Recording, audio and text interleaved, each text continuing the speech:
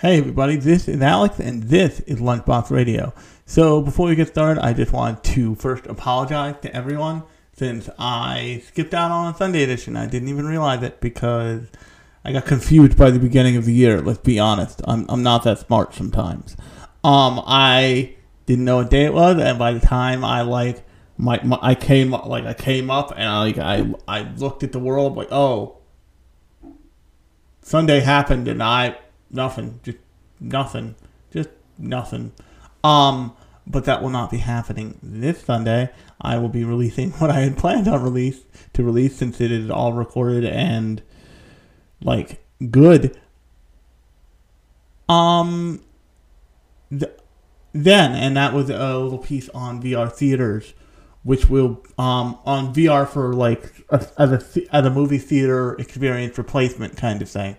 And that will jive nicely with the Lunchbox Rewind episode that will come out the following week. That I'm actually rewatching the thing for right now. But, not literally as we speak, but, it's on my Netflix screen. But, on that note, let's get started with what we're talking about this week. And that's a little Yashke gem called Restaurant to Another World 2.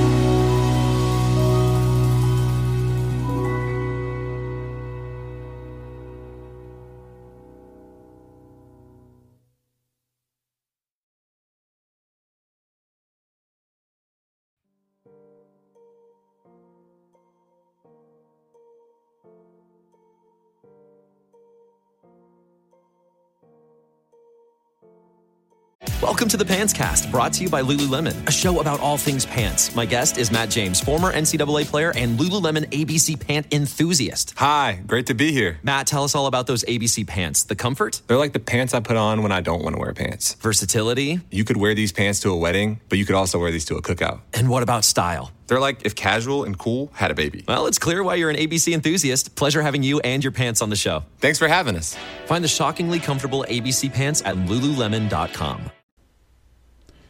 Now, for those of you who aren't familiar with Restaurant to Another World, it is a take on the isekai genre.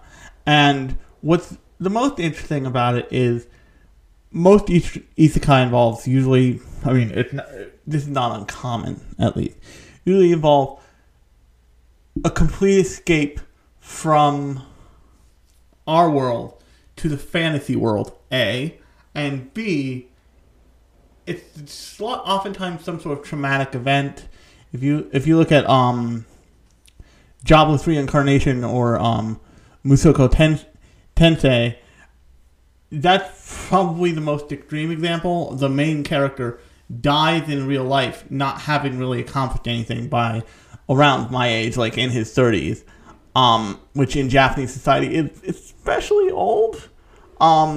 And gets reincarnated, literally reborn as a baby in the fantasy world of that show.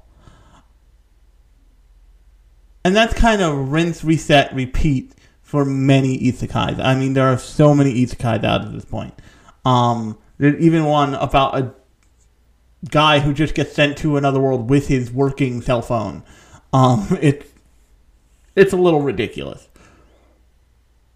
But what hasn't really been done, at least in the way that Restaurant to Another World does it, is A, the reverse of that, which if you have any idea of what I'm talking about, it's the reverse trip that's interesting. It's not people going into a fantasy world. It's people and beings from a fantasy world coming out into ours, but not in like the Gate scenario kind of way. It's more I think so before I get started on the mechanics of this, one of the things I want to say is one of my favorite things about shows is when they give you the space to have to work out how the reality of the show might work. And I think that I've got some theories about Restaurant to Another World. Surprise. Is Restaurant to Another World leaves a lot to be interpreted. Because it's an isekai show. It's certainly a non-traditional isekai show that's interested in using it for an iyashike food comfort show. So instead of being a show that's primarily about conflict and about like fighting monsters and all of this other stuff, it's more about people from a fantasy world coming forward into our world and experiencing our food. And the kind of secret of it is the food looks very good, but the food could also be very mediocre. And it wouldn't matter because it's done using technology and cooking expertise that just straight up don't exist in the fantasy world that are the main clientele of, or possibly the main clientele, not the only clientele. They allude to, and finally in the second season they allude to the fact that he cooks for normal people too. But that the kind of Saturday crowd either don't have or don't understand. And this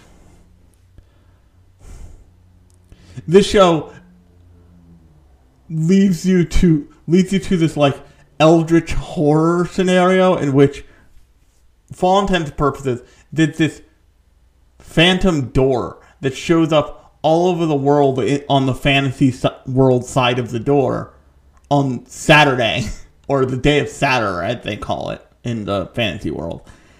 And just nobody knows fucking why.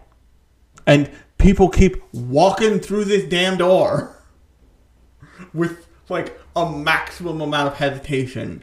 And all of the first season and most of the second season involves people like opening up this phantom door that shows up, and they have like uncharacteristically so for this show very creepy like eldritch horror style music that plays whenever people are like, oh, there's an extra door in this room now, and it doesn't like it's not attached to a well, open it, see what the hell it is, because I bet it's not going away, although it does go away.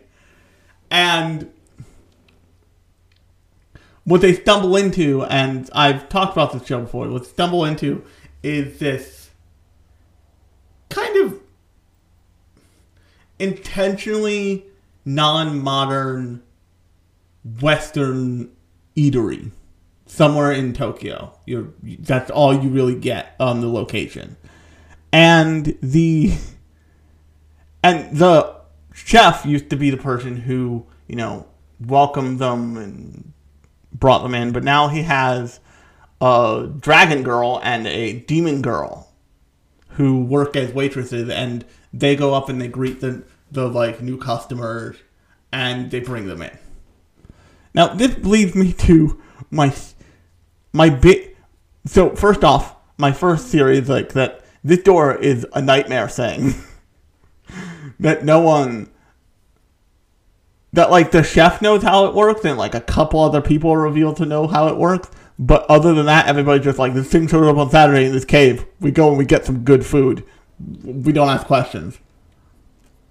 But the other thing I love about this is he charges all of these this entire rank of clientele in like the home currency of the fantasy world, which is copper, silver, and gold coins.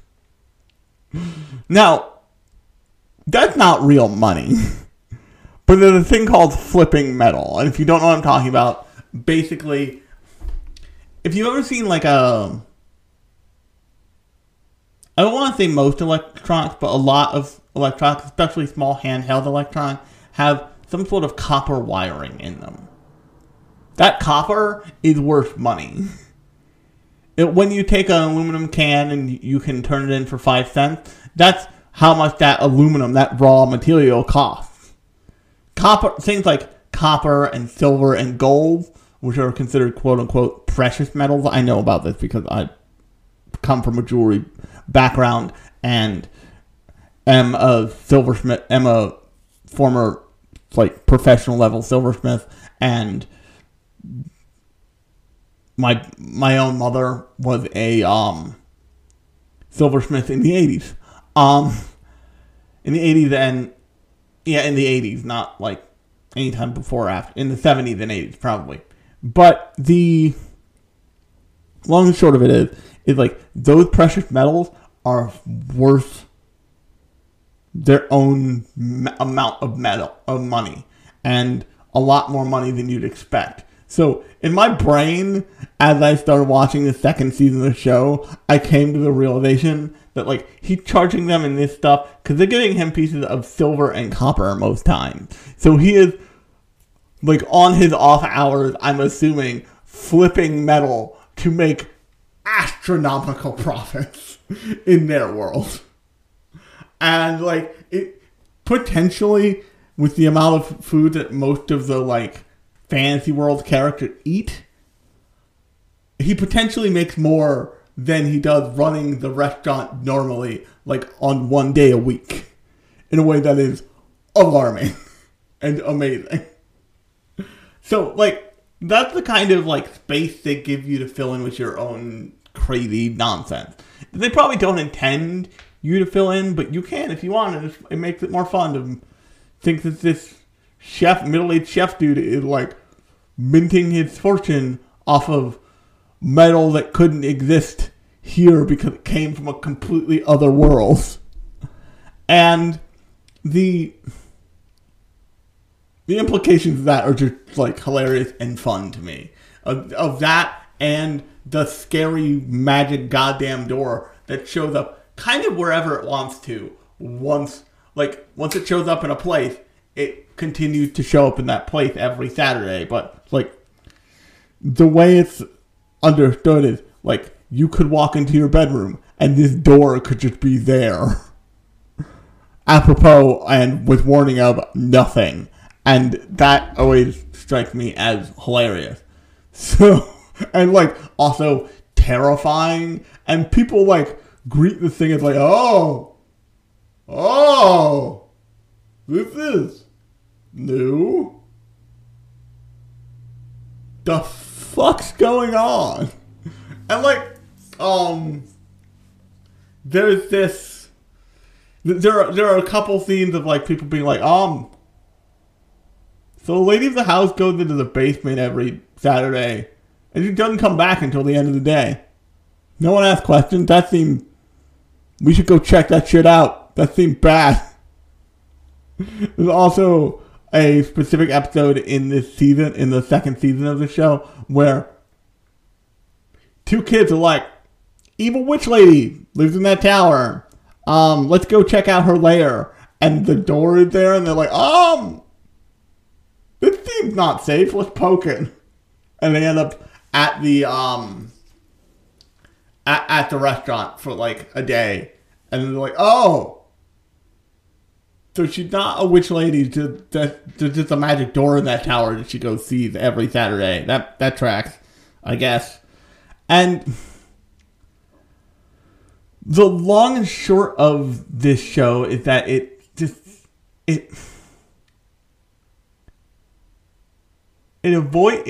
not only does it avoid conflict, but it sets up a way to avoid conflict in a way that is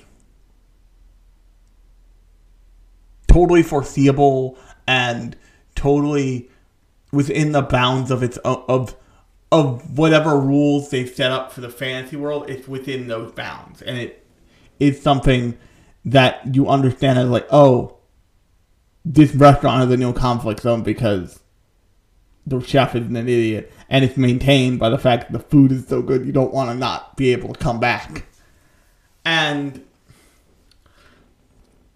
the one thing I will say is oftentimes it's difficult to wrap up a season of these shows because you either have to go one of two ways. You have to go so happy that you don't care if it makes sense, or you have to, which oftentimes requires building something up over time, or you have to create some sort of conflict for one or two episodes that is just, that at times can just fall flat and doesn't feel really significant. That's a issue with a show I'm watching for the next Thursday edition, which feels fun and light and airy in its ways, but doesn't really nail the gravity it needs to nail the main conflict with in a way that is effective. And so what Restaurant to Another World Season 2 does is it goes the happy way. And to go the happy way, what they do is they set up a romance between two of the visitors. And two of the visitors who are, like, from opposite ends of from opposite parts of the fantasy world. One who's like a desert prince and he lives in the desert. The other who's this princess from a faraway castle.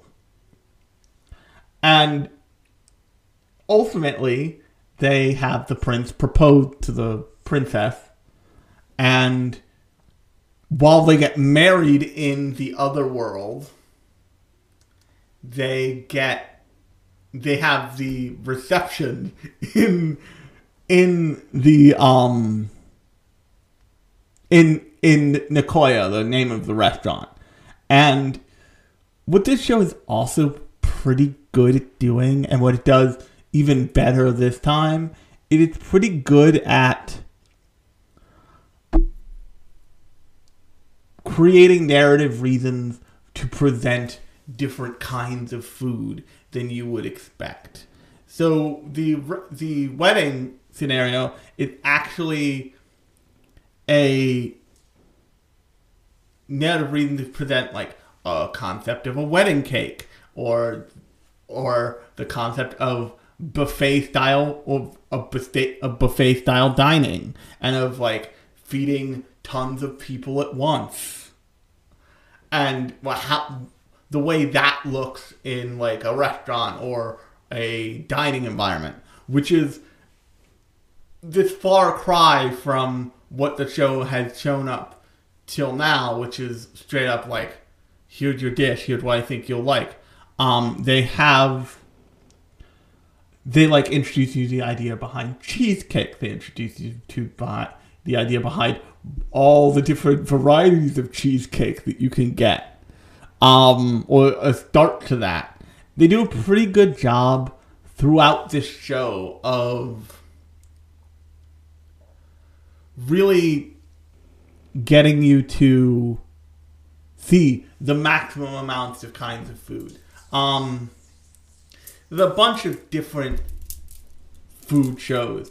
Probably the one that does this in the most, that does something closest to what this show is doing in terms of like displaying the food is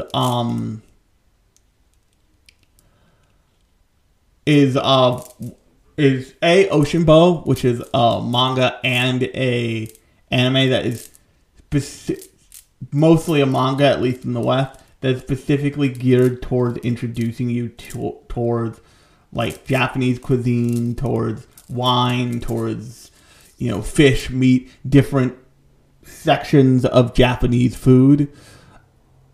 Whereas something like, say, Food Wars is introducing you to concepts and introducing you to people who specialize in different kinds of food, like the blue-haired girl from Food Wars is actually, she grew up in a fishing town, so her expertise isn't so much in cooking, but in breaking down like big ass, like giant tuna, like a massive fish. She can break down expertly, no bones in the fillet whatsoever, and that kind of like highlight of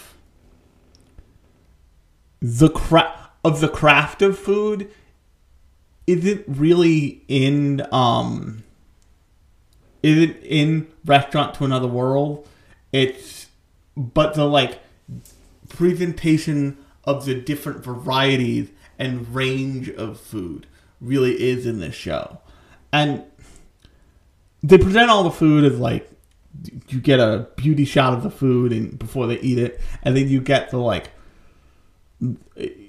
all the problems melt away once they cut into it, and they're like, oh my god.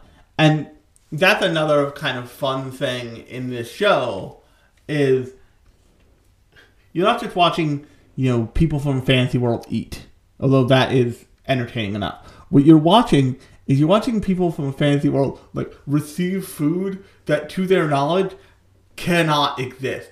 It's an impossible thing. And what that means is, like, people get like a steak in this show, and they're like, meat don't happen like that. That's not how food works. And then they cut into it, and they're like, wait, what? This is, how the fuck you, this is real. And like, it goes on and on and on from there. And the one thing I will say is, like, I'm going to call it unfortunate for this show. It's not even really unfortunate, it's just the way things are and they suck. Is this show was one of those shows that was, its first season was very quickly a hit because it was this like kind of beautifully produced, very simple concept that hadn't really been done much before, and in like the isekai space, and it's really well executed. The first season for the show is also fantastic, and it became not just a sleeper hit, but a genuine hit, especially in the eyes of Crunchyroll. So Crunchyroll, ultimately, when this show was about to come out, they, like a month early at their convention, did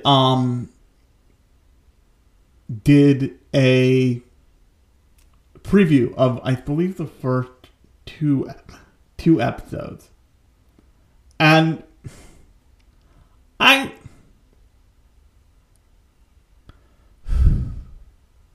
there's a way that we can do this stuff, that we can like play those games that isn't quite so exclusionary when it comes to like previewing episodes, all this other stuff, because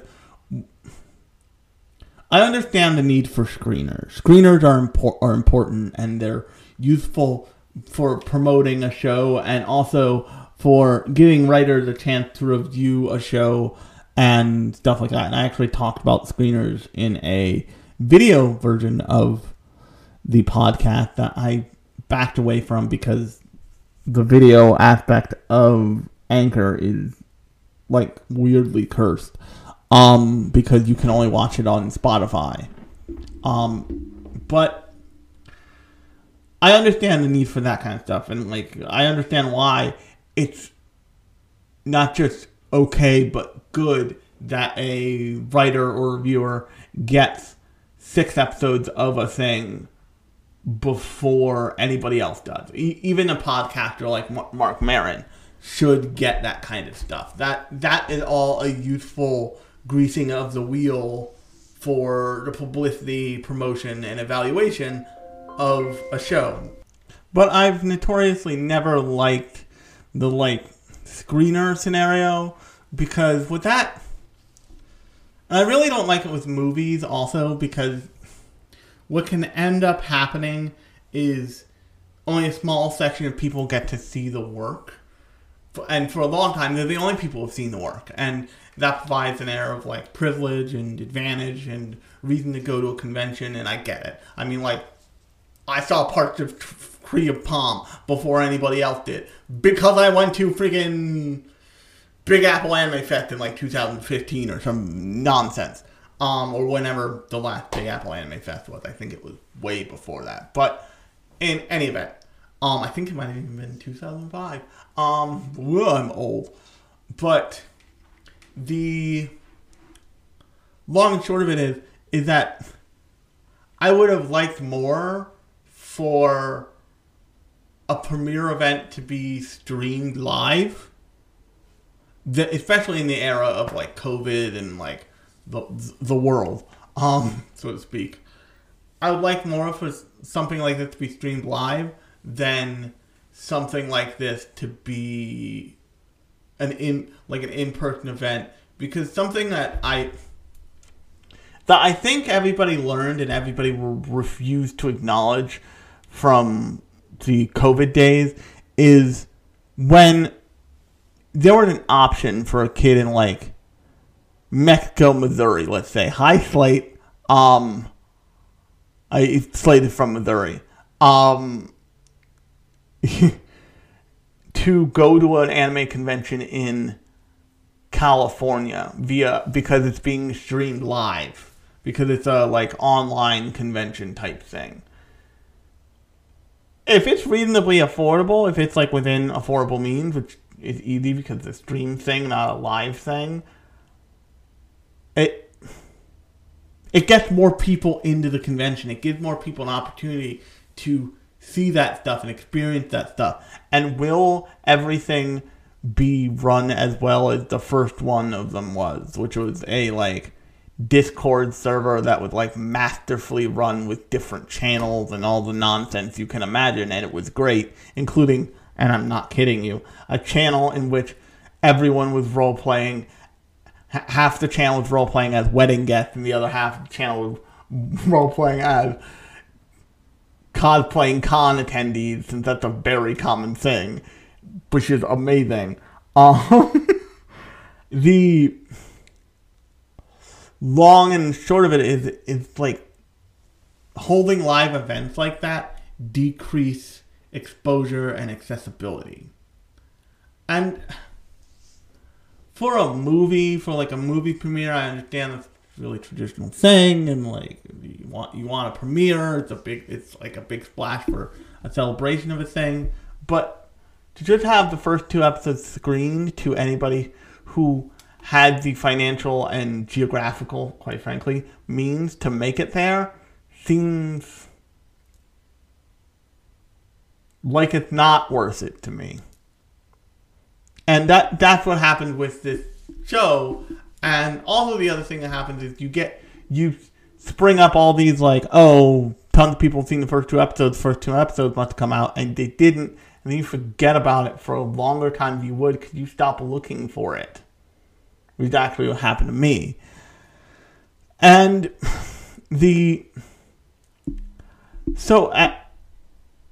and this is probably going to end up being a shorter one because this is an Iyashikei show, and so much of the feel of the show is experienced from you watching it as Iyashikei things are. But the show does a really good job of maintaining that positive feel of when conflicts arise, them being proportional to the scope and gravity of the show. And it's a real so I have some shows, usually about 1 a season, where I will see a show and I'll just be like, okay, this is the show. I'm going to sit down, I'm going to pour myself a drink at night, and I'm just going to watch. It's going to be my unwinding show. This was that show for me this season. Previously, that show was Tokyo Revengers, which I know sounds like a weird thing considering the like violence of that show. But it's just like, usually it's a show of such quality and of such like comfort that it's so good that I'm just like, I'm going to thoroughly enjoy this in a way that I'm consciously saying, like, I'm sitting down and I'm enjoying this show for the 22 minutes or whatever the runtime is. And oftentimes I do that at the end of the day because nobody else is going to bother me. I can just sit with this show and just be happy as a clam for like 22 minutes a week. And that was really Restaurant to Another World. And that was also Restaurant to Another World when it first aired. It's when its first episode of its first season first aired. Because much like something like Flying Witch, it captures that Iyashikei, and more importantly, that like food Iyashikei show quality so incredibly well, and like with a like craft and perspective that is so fine-tuned that it's just worth your time. And it's actually so worth your time that I probably don't use my theater room for as like much tinkering as I've done with it. I probably don't use it quite as much as I should. But on occasion, I will either watch a whole series or a whole season of a show on my theater screen, or I'll pop in for an episode just to see how it looks. Because, and this is a thing with Netflix movies in particular. Many Netflix movies are shot and designed for a TV screen. They're not shot and designed to be projected. It's just, they're slightly overlit. They're like counting on you having like a border to your viewing. They're counting on maybe a 65-inch 4K, not a 180-inch projected like theater experience. It's just not a thing they think about, usually. With animation, sometimes that's true. Sometimes, like, this show is very clearly, like, a show that should be on TV. But every once in a while, something like a brand new Animal, I watch entirely on a projector. I watched parts of The Great Pretender on a projector. That looked great. And I watched an episode of season 2 of Restaurant to Another World on projector. I was stunned at how sharp and beautiful it still was once the characters were like human size and not. I have a 32-inch, very good looking, but 32-inch TV I do most of my TV show watching on because I'm not that far from it. And it's still good, so I'm not going to bother pumping it up just yet. And on that note, I think this is where I'm going to leave it. If you want to watch Restaurant to Another World Season 2, it is currently, I know it's streaming on Crunchyroll, but I'm not sure if it's streaming anywhere else. But you can definitely go find it on Crunchyroll. And they are even doing an English dub of it, which you have to, like, dig through the seasons to find because Crunchyroll, no one gets that right, but Crunchyroll really doesn't get that right. Actually, hilariously, the people who get that right are Funimation, which they get little right about their player, but you can swap between English and Japanese pretty easily, which is nice. And new episodes, if you like this show, new episodes come out every Thursday and Sunday. I will remember the Sundays going forward. I got tripped up last Sunday, but you'll get that episode this coming Sunday. And on Sundays, shows are about more metatextual things. They're about the industry, that kind of stuff. Whereas Thursday shows are more like this. They're about individual work or movie or series. And on that note, I have been Alex. This has been Lunchbox Radio, and I will talk to you on Sunday.